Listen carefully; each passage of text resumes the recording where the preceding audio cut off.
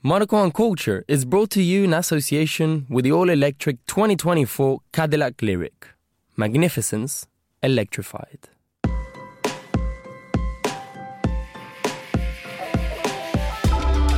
The Cadillac Lyric delivers a sporty, responsive and agile drive that makes every mile a milestone. This groundbreaking Ultium EV battery platform fundamentally changes how electric vehicles are engineered, delivering charging and power storage technologies that fit seamlessly into far-reaching journeys and daily commutes. The Lyric is a vehicle that balances the sensual and the technical in masterful harmony, where rhythm, form and color unite.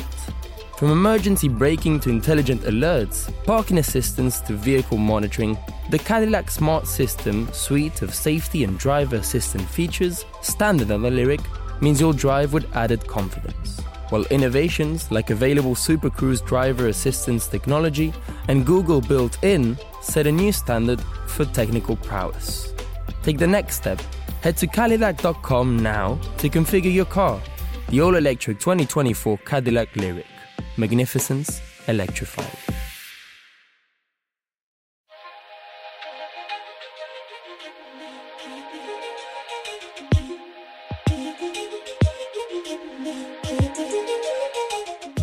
Hello and welcome to Monocle on Culture. I'm Robert Bound. On this radio station and elsewhere over the last few years, we've been hearing a lot more beats, rhymes and life. In venues from Los Angeles to London, we've heard horns, double bass, soaring saxophones, and in rehearsal rooms from Oslo to Tokyo, we've overheard percussion, syncopation, and something spiritual, something never quite to be heard again. Yes, you guessed it, we're finally going to address the triumphant resurgence of jazz. That musical genre that never went away but seems to be front and centre in a bold new live scene across the world, and whose sounds and skills are being incorporated across hip-hop, pop, rock, classical, electronica, in fact, everything. Maybe that's exactly the point in this jazz renaissance, that in this era of genre agnosticism, it's just about the music, any kind of music, played with skill and soul. I'll be attempting to track the rebirth of all that good stuff and find out where it's taken us to with an expert panel of guests. We'll hear from the director of the recently triumphantly concluded London Jazz Festival, Pelin Opçin, the journalist Amar Kalia, and the British Bahraini trumpet player Yaz Ahmed, whose music blurs the line between jazz and electronic sound design. Let's freestyle. First up on the programme, let's get a sense of the current jazz scene in the city that I call home. And with the London Jazz Festival just having wrapped up here, what better time to take a temperature check of the genre's vibe and popularity with the London Jazz Festival director, Pelin Opçin, and the journalist Amar Kalia. Amar and Pelin, thank you very much for your time this afternoon, for being on the programme. Pelin, I'm going to kick off with you. You've just closed up another triumphant London Jazz Festival.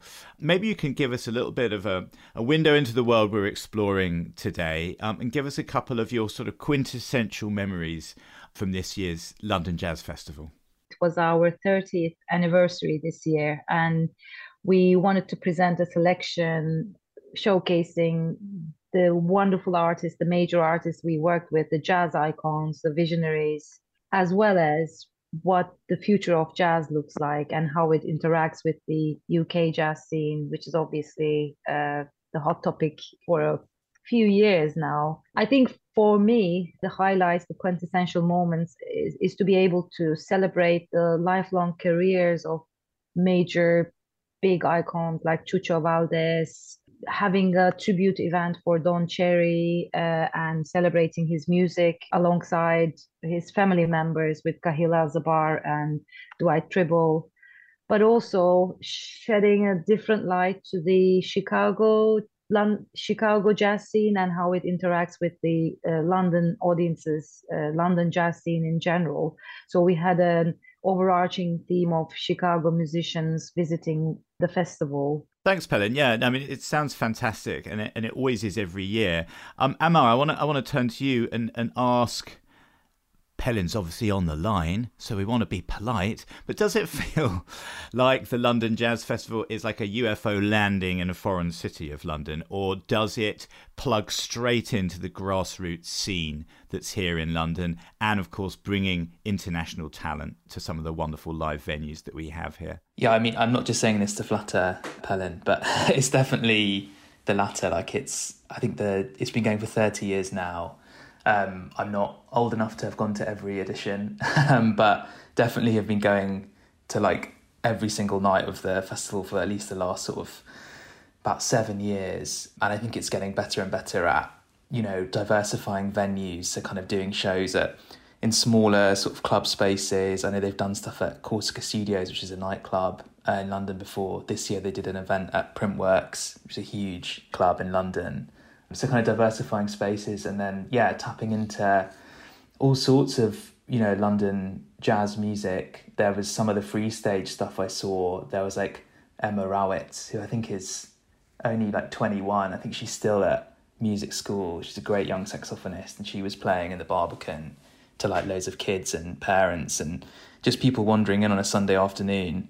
And I think that's a kind of a great example of kind of how the jazz festival, you can have someone, you know, like the John Cherry tribute, but then you can also have these young jazz players being given the same stage, kind of only a few hours between themselves, really. So I think it's thriving, and every show that I went to was almost sold out or was sold out. So I think it's a real testament to how much appetite there is as well in London for audiences to come and see this range of improvised music. It's brilliant stuff. I mean, you mentioned there, Amar, the sort of the importance of venues as well. You name-checked a couple of venues and a couple of the sorts of venues that perhaps a jazz festival wouldn't normally use, like the Corsica Studios, a club, you know, and things like a nightclub, different sort of space to a sort of supper club kind of jazz club kind of vibe. I know you've recently written an excellent piece for Mixmag actually about the sort of diversification of venues and stuff in jazz. How much is that part of the scene? Just take London, for example. How much is listening to live music played by, obviously there might be beats, there might be pre-recorded parts, but essentially this is kind of virtuosic musicianship. How important are the venues and branching out into new types of venues for this? Yeah, I think it's paramount, really. I mean, people forget that jazz music historically is a form of dance music, so it exists to get people kind of up onto their feet. And I think so much of the London sort of scene that's been established over the last sort of 6 or 7 years has come from being in DIY venues like the Collective Steam Down. Have been playing in Deptford at the Bunker, and are now in the Matchstick Pie House, which is kind of like a space under the railway arches. It's quite sweaty. The reverb's quite bad. I mean, it's like this, it's a pit basically, but everyone's jumping around, and it's kind of, that's the energy, the kind of almost like a mosh pit basically going on, which is can seem a bit nuts for jazz, but I think it's really important that you have the spectrum of Ronnie Scott's and sitting down and like having a nice cocktail, but then you can also kind of go for like a fiver and still hear people improvising, blowing on their instruments, making you dance. I think it's important we keep those venues alive as well and kind of allow spaces for people to express themselves. Yeah, there you are, folks. The Matchstick Pie House in Deptford. I can hear the sound of scratching pens across the globe as people write that down. Pelin, on that point about venues, as Amar says, it seems very, very much the organic scene seeping into some of the more sort of programmed stuff. Have you presumably are keeping an eye on all these kind of sweat boxes and mosh pits that Amar is referring to, and trying to incorporate them into your program, or talent spotting acts for the jazz festival at these sorts of places, are you? Absolutely.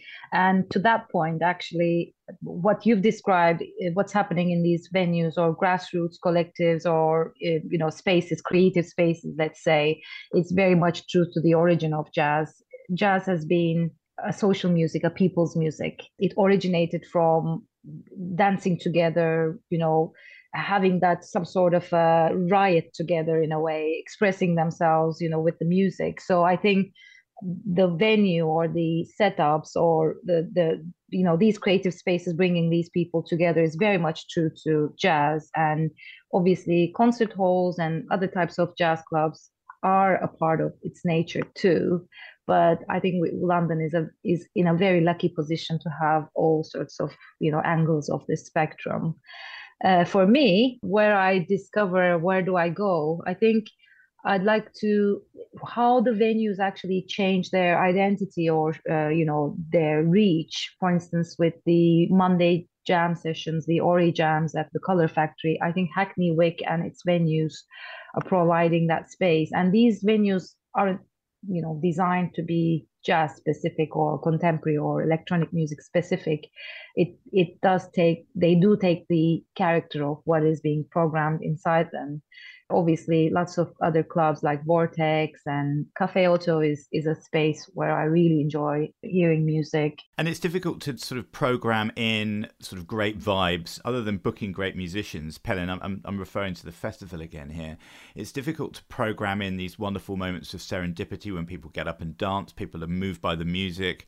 Having the bar and having late night programming presumably obviously helps to this. But is this what you've been looking to do? Because the Barbican is a wonderful place full of different sizes of venues and things like that. There has been a maybe reputation for some people that maybe don't dig the scene, that it is a well-mannered kind of thing, that it's more of a church than a club, that you're kind of sitting in an audience appreciating the fine work that's going on stage more than getting down and dirty. Have you kind of tried to push the festival into a more down and dirty, a more sort of virtuosic, improvisatory kind of good times thing in later years?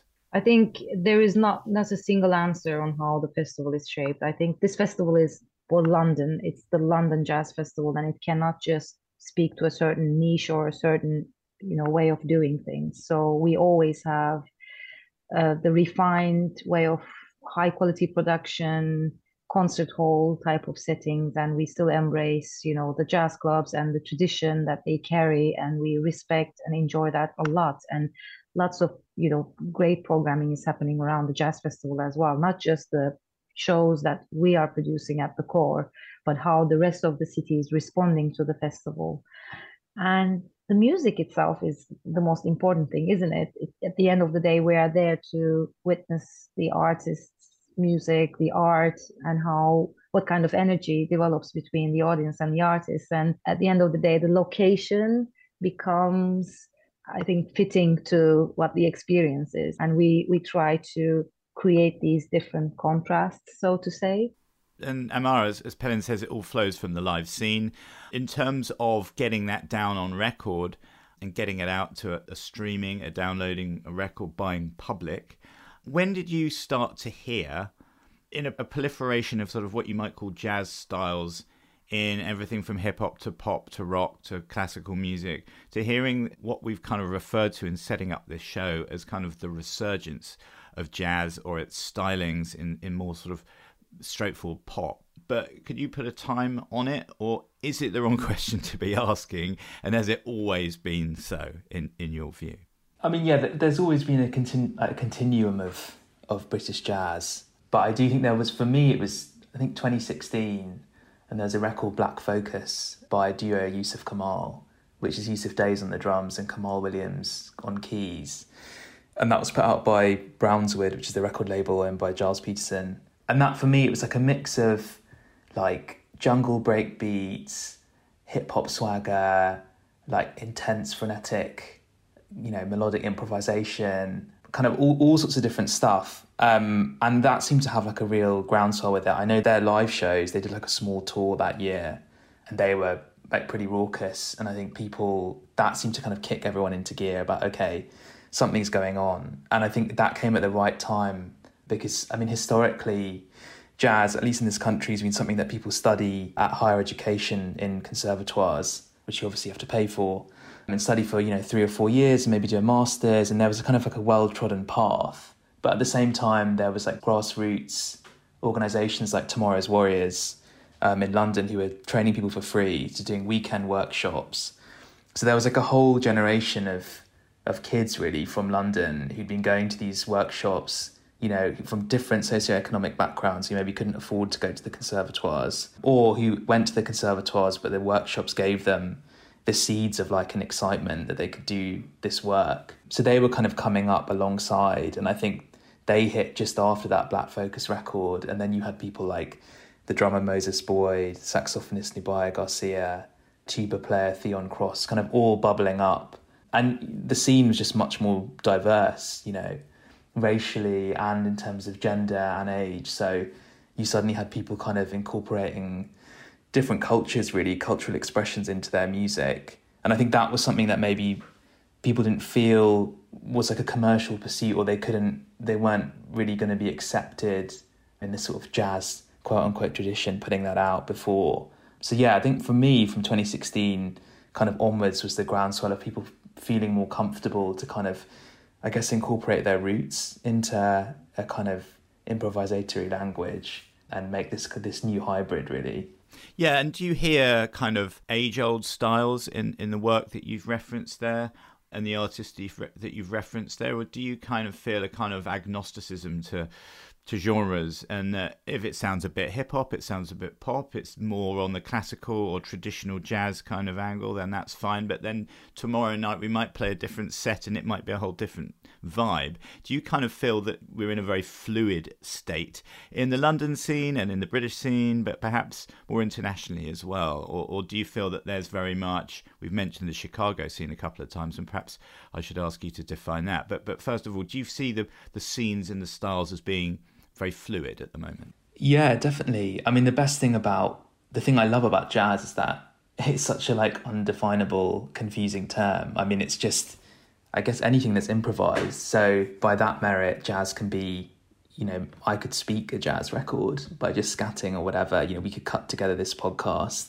in an interesting way and call it jazz. So that's what's happening in the end, Amar, so be prepared. Yeah, I hope so. Yeah, that'll be good. Do a live performance next year. But yeah, it's kind of, you know, anything then, the fluidity should be a part of the tradition, if that makes sense. You know, I remember interviewing Mackay McCraven, who Pelin referenced, and he said tradition is evolution in jazz. So yeah, I really think that the fluidity is becoming more and more part of it. And I know the artists themselves kind of bristle at sometimes being categorized as like a new jazz scene, because I guess what they see they're doing is just expressing themselves through improvisation. So there are elements of swing, which I would categorize, I guess, as something more traditional. People like Binka Golding, he's a saxophonist, he's got a real like straight ahead sound. But then you've got, you know, the whole spectrum kind of all the way through with like Shabaka Hutchings, who's another saxophonist who, yeah, I guess is going far more radical, kind of breaking open the bounds, but they're all contained within that sort of spectrum of jazz.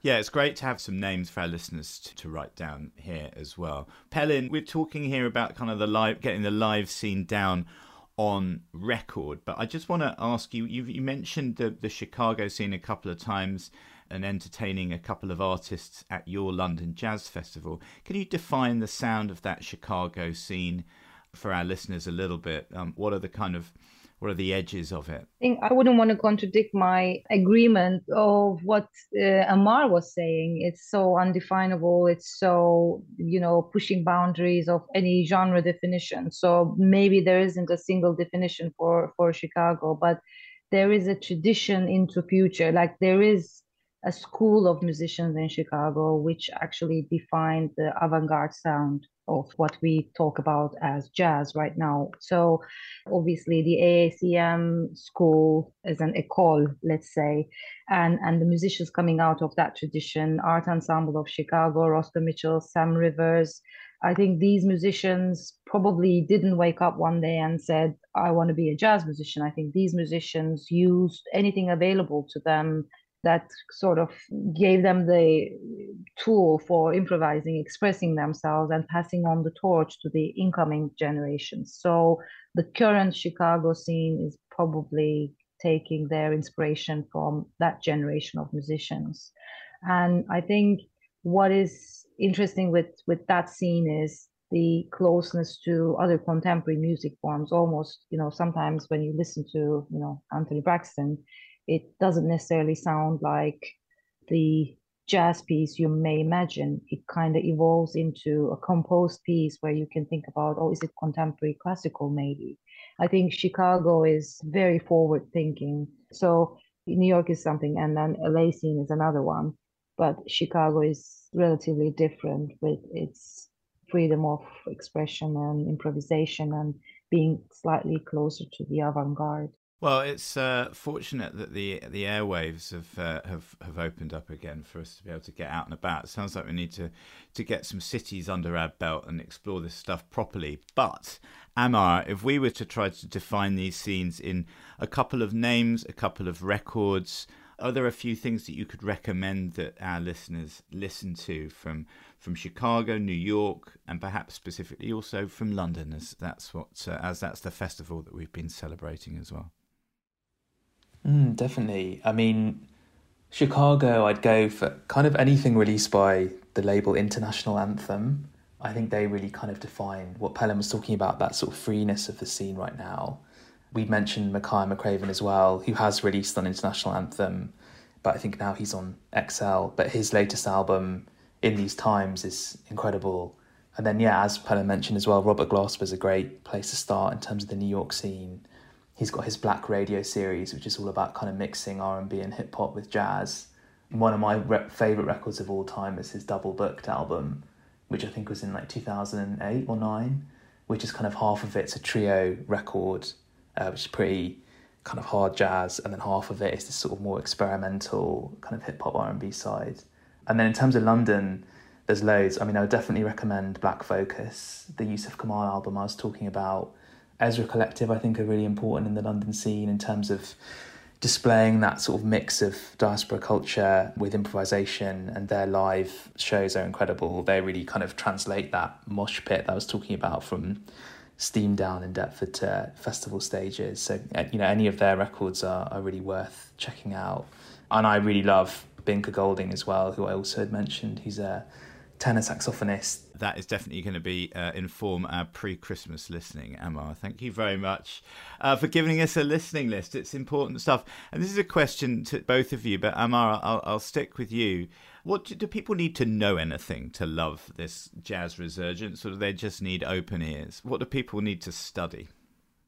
I think it's definitely worth following your ear. So yeah, go in with kind of an open mind if you can. And I think there will be the kind of like DNA of different musics that you might like in these records. So yeah, if you're a country music fan, maybe start with that Binka Golding record and you'll hear his back catalogue and get into the rest of his stuff. Or if you like hip hop, go for Robert Glasper. So I think follow your gut really with any music. You don't necessarily need to know anything, I would say. Just be open. I mean, generally it's a wordless music. So it's kind of all about you filling in the blanks with your own kind of emotional response. So for me, that's always important to kind of sit and listen and feel. Thank you so much. And Pelin, I don't know whether you want to add to that. I mean, do people, the aficionados, all the kind of first-time visitors to the London Jazz Festival, do you feel they need to bring anything with them, or do they just, as Amar is suggesting, have an open mind? I think we are encouraging that open mind, and especially I think jazz has been a word, and that's why maybe the musicians, the next generation of musicians, the emerging musicians, or even the ones who have already established themselves, are avoiding to be pigeonholed under a record label specific genre grouping, therefore avoiding the term jazz, which has traditionally established itself for a certain group of people who only listen to jazz and have a certain way of categorizing, oh, this is jazz or this is not jazz. I think with the festival, we are trying to challenge that thinking a little bit. Therefore, we are inviting people to come and discover and bring that open mind and almost see the value of performance and the effort and the artistry on stage. And I think having seen them in the live setting is also adding a lot into the experience, because it's almost a theatrical way of putting, bringing that music to life.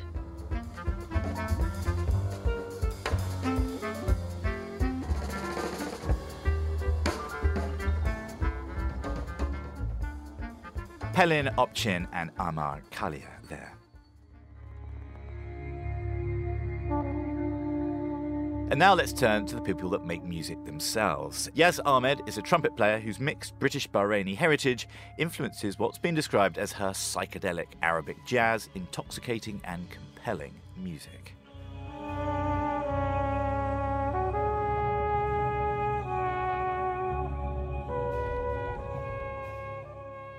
Yaz, it's wonderful to have you on the programme to get the lowdown from an actual wonderful jazz musician. I set this up and I asked the guys at the top of the programme about this. Am I even asking the right question? You're a musician. For you, did jazz music ever go anywhere? I mean, this is your stock in trade. We're kind of saying it's a resurgence. How do you understand it? Does it seem like there's more of it about, or more jazz stylings in everything from kind of pop to classical? What's your take on the question itself? Yeah, so for me, jazz has always been around, and there's always been interesting things going back since, well, the 1950s or beyond. And, there's been a strong lineage with people like Django Bates, the Jazz Warriors, and also the Tomorrow's Warriors and Ian Carr. And, because of this wonderful legacy and development in jazz styles, we're seeing, all this wonderful kind of new wave of jazz music, which has taken on this, the education, the learnings of these great masters, and mixing it, fusing it with the music that is around them. So, sort of club music or music from people's heritages.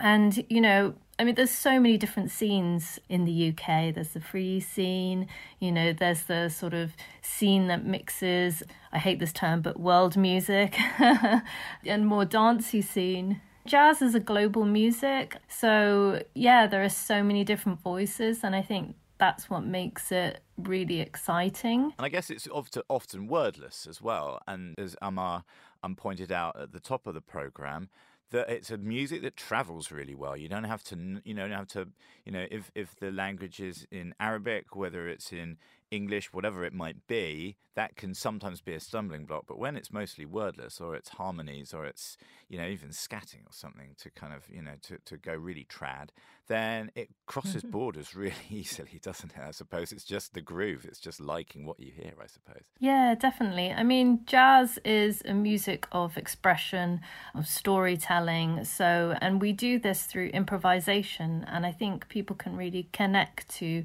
those emotions that a musician is giving out. Yeah, and you mentioned that, and there's a sort of, jazz is famous as a genre for its virtuosity and that amazing improvisation. So to come and see you live, one gig you do one night in France will be different to a gig you do in Holland the next day, right? So people would really need to flock and see the live experience to get the real deal with jazz music and with one of your gigs. For sure. Jazz, right? Tell us about the importance of live. It's really important, to keep music alive, for one, and it's a wonderful experience for the audience and for the musicians, because in jazz there's a strong communication between not just the musicians but the audience, because you're on a journey together.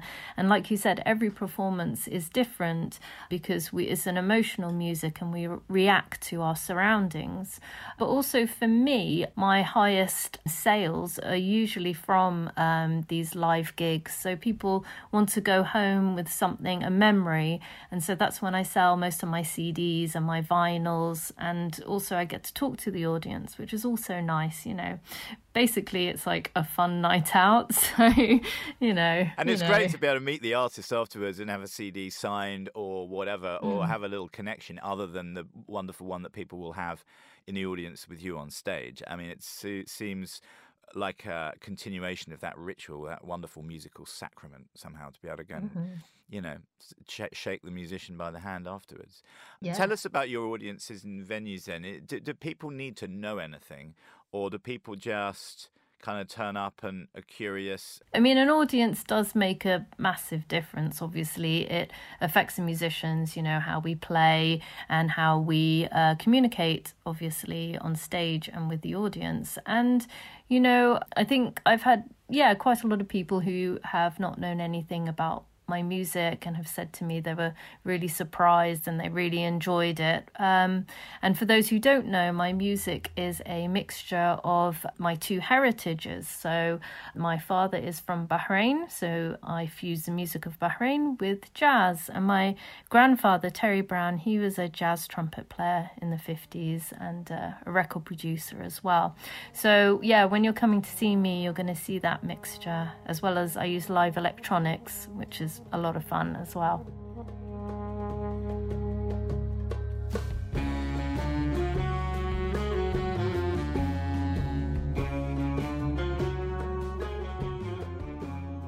It's great. It's wonderful stuff. You've got some wonderful musical lineage and genes there as well, Yaz, by the sound of it, which people can hear in your music. I wanted to ask you before we go about whether you feel like the boundaries of jazz music are shifting, or whether they're already, they're goalposts that are so nominal that they're almost like shifting sands. Because you've worked with Radiohead, you've worked with Lee Perry, as well as doing slightly more trad stuff in inverted commas, as well as you talking about all your stuff with electronics and stuff, which very much sounds like Lee Scratch Perry's production process, and Radiohead's as well, I suppose. Do these things, you're pushing their boundaries, are they pushing your boundaries as well, and are they pushing the boundaries of jazz music generally? Yeah, I mean, jazz is a very hybrid music. It could be seen as popular music. It's music of the people. And it does kind of travel into different areas, like hip hop has always used jazz, for samples, and also from Motown records. And, you hear jazz and things like Radiohead, where I did some simple playing and a bit of improvising.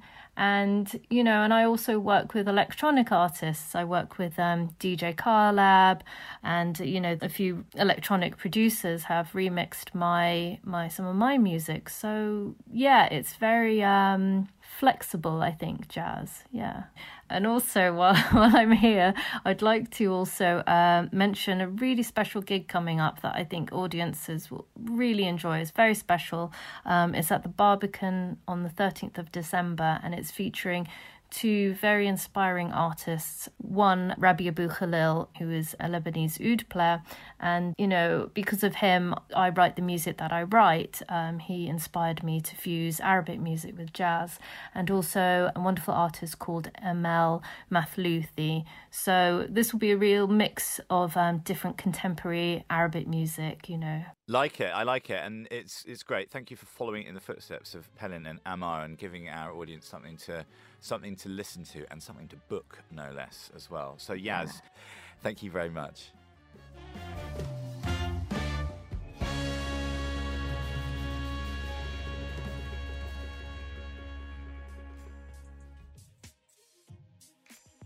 And that is it for today's programme. My thanks to Yaz Ahmed, Pelin Opchin and Amar Kalia. Special thanks also to the Oracle, Sally Rees, for her help with today's show.